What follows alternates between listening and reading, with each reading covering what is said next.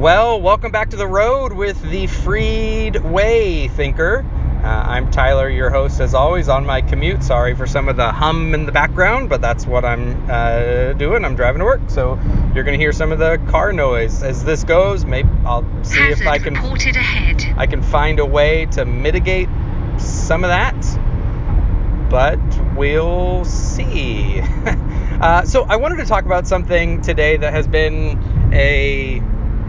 I don't know if it's plagued, that's not the right word, if it's been an irritant for me for a while, and that is the difference between critiquing a position and critiquing the entailments of a position, or rather I should put it as attributing what you think are the entailments to a position to the position itself as if it's something that the position affirms.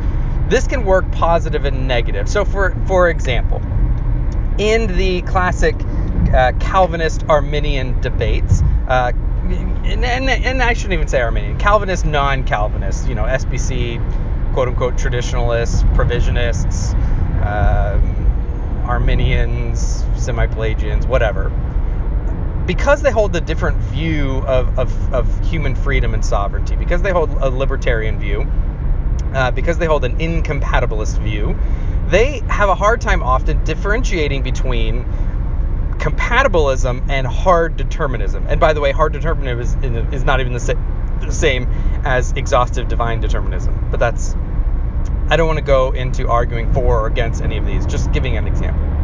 And so a lot of times the non-Calvinists in critiquing Calvinism will say something like, well, Calvinism, Calvinism is the position that there's no such thing as a genuine offer of the gospel, right? Calvinism is the position that there's no such thing, there's no point in praying, right? Calvinism is the position where God forces you to do whatever he wants you to do.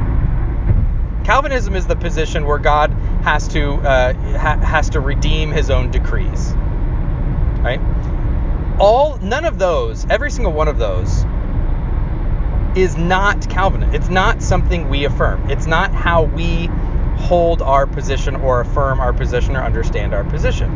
Now, if it was just left at that, we could say, okay, well, that's a straw man. The non-Calvinist then needs to come along and say, okay, well, here's an argument to show that why your belief X entails these outcomes. They're logically necessary outcomes from your position. Right? They're not built on straw man of your position. If we understand your position right on some doctrine of providence or determinism or something like that, then let me give you an argument for why these are entailments. That's a perfectly fine and valid thing to do. Unfortunately, a lot of times it comes to just question begging. If we assume incompatibilism, then therefore these negative things follow. That's a whole different issue. That's the Bulverism fallacy. But there's still a problem, right? They're still on the offensive. There's a confusing of the entailment with the actual position, right? That's the positive side. You have to make sure that when you're making an argument against someone, you're not straw manning their position or bringing in your own assumptions or blending. This is actually just technically the blending of an internal critique with an external critique, because you're trying to say internally, if we assume your position, then this logical outcome follows. But if you're starting with the logical outcome and imputing it backwards, you're actually starting at an internal critique, moving to an externalist critique, in an unjustified way, and so on and so forth. There's another way to do this, though, which can be very frustrating. This has come up very frequently and quite often in my engagements over Molinism. And that is, I make some pretty strong critiques of Molinism. I love some of my Molinist brothers. Tim Stratton is a phenomenal guy. Eric Hernandez, phenomenal guy. Love these guys, brothers in Christ. They're going to hate this. I praise God for their gracious inconsistency, that they don't go to where I think their system logically entails. Now, I have presented argument after argument after argument that if we take their position, certain things follow. I think that if you take Molinism properly understood, right? I don't want to straw man it. Molinism properly understood, you have things like classic grounding problems. I think it actually logically leads to, not just leads to, I think it logically necessitates open theism. I think it undermines certain views of creation that are possible. You have to actually have God almost be a secondary cause of creation itself. I think it leads to problems with our anthropology, all kinds of issues, right? But I've argued for these. I've argued that if we understand Molinism, and then we take it to its logical conclusion, all of these problems follow. A common response I get is, well, that's not Molinism, therefore you don't understand Molinism. Okay. My question then, following up, is, well, tell me, explain to me, show me where I've said something about Molinism proper in my initial settings, in my initial statement. This is the doctrinal view of Molinism. Show me somewhere in there where I've strawmanned it, where I've mistaken it. I want to be accurate. If I'm misunderstanding it, please tell me. But functionally, what's happening is, well, if you get to that conclusion, you must have misunderstood Molinism, because I don't think that it entails that. Okay. But then all you've done is basically said, if you disagree with me, then you don't understand me. Full stop, categorically. Well, then your position is just unfalsifiable. That means that if anyone shows that your position has a logical entailment that you just don't like, that therefore they don't understand you. And that's not a reasonable way to engage. You need to go back and show how it either doesn't logically follow from Molinism proper, or show specifically where I've misunderstood Molinism in the initial settings of the argument. You can't just say, because I don't like the outcome, therefore you must have misunderstood Molinism. That's not a reasonable way to respond. That's not a possible rejoinder. The other area this comes up, again, and this is, you can obviously tell where a lot of my discussions are around freedom and libertarian freedom and sovereignty and things like that. But another place this comes up is when we're having conversations. I was having a conversation about some pretty complex theological things having to do with the eternal generation of the Son and intertrinitarian relationships and immutability and aseity and things like this. And I got into an argument with someone where effectively their position on eternal generation, they were denying it, but they were denying it in a very strange way. And their denial of it would mean that they actually they denied immutability. Here, rather than engaging with anything, I showed their position undermined immutability. And they said, no, but I affirm immutability. Great. I praise God for your blessed inconsistency. I'm very glad that you affirm immutability. That doesn't mean that that the position you're taking that we're actually debating doesn't logically entail that you violate immutability. Right? I'm glad that you affirm immutability, but the position you hold undermines your affirmation of immutability. That's why I'm making the argument. That's why I'm trying to show that you have an inconsistency in your position. This again happens with non-Calvinist and libertarian freedom, where I can show, and I think I can show, I haven't actually been. No one has really given substantive engagements with my arguments. But I think I can show that if you affirm a classic form of libertarian freedom, you undermine omniscience. And a lot of times the responses would be like, well, no, because I affirm that God is omniscient. Okay, great. Then you affirm that God is omniscient.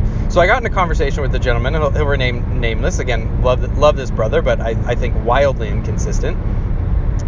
And in our conversations about libertarian freedom, and I said, look, I'm not going to go into the full Molinism discussion because he likes Molinism. I don't know if he would call himself a Molinist, but I said, look, let's start after all the metaphysical stuff about, middle knowledge and what ground God's knowledge. Let's skip that. Let's get to the point of creation. For whatever reason, God has exhaustive counterfactual knowledge. God knows the counterfactuals of creaturely freedom, and he decides to create the actual world.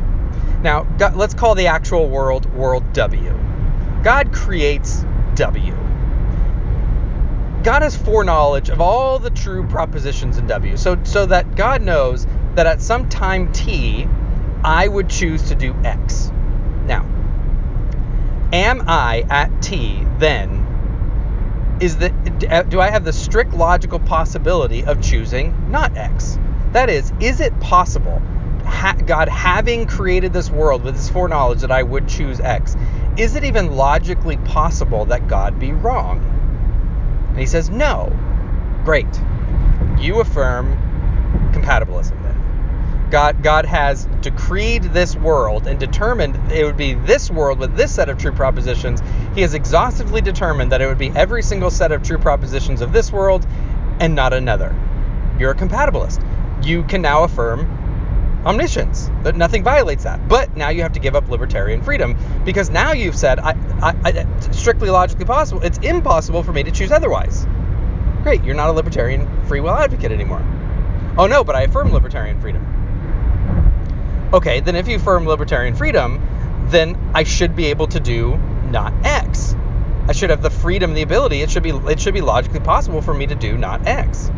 Okay, well, no, you can't actually do not X. Okay, well, if if I have the ability to do X and I have the ability to do not X, then it's logically possible that I have the ability to do not X. Right? That's just logically basic. We can get into semantics about feasibility and things like that in another issue. But if you want to affirm omniscience, you need to affirm that there's no logically possible way that I could do not X, and God has determined it, which is compatibilism. But if you want to affirm libertarian freedom, I have to have the ability to choose not X. And he says, yeah, well, I affirm libertarian freedom. Great.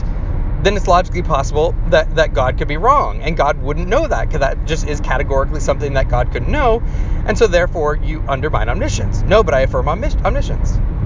Okay, so this is where the problem is look, I praise God for your blessed inconsistency, but you're talking out of both sides of your mouth. You can't affirm both in that situation. Simply saying, but I affirm both of those things, isn't actually a rejoinder to the objection, because the objection just is that there's an inconsistency between those two things.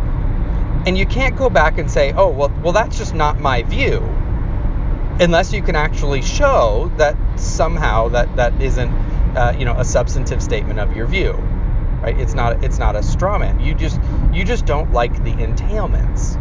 So, wrapping up, the point of this, whether or not you're on the offensive or the defensive, you need to be able to disambiguate between a position and the entailments, or an objection about the position that shows entailments, and whether or not that person has accurately presented your position. Because just because you don't like what they're saying is the logical outcome of the position does not mean that they do not understand it. And if you say that they don't understand it, you can't make a vague, well, you just don't understand it because you think it entails this, and that's just dumb. Well, you need to demonstrate either why it doesn't entail that, why your position doesn't entail that, or why the person saying that it does entail that has simply started from a straw man and a misunderstanding. You need to actually make that argument, make that rejoinder, if someone has developed the argument and actually presented an argument. On the other side, if someone has just said, oh, well, your view entails that, and you say, great, why do you think my view entails that? Then, well, it just does. If we just assume, our position, then your position entails those types of things. Okay, well, that's not an argument. You still haven't carried your burden of proof for demonstrating your objection. You still need to substantiate your objection to begin with, and give some arguments, give some structures for the other person to give rejoinders to. So, as you engage in dialogue, discussions, debates, arguments, whatever, remember the difference between a position and its entailments. Thanks all. Drive safe. and God bless.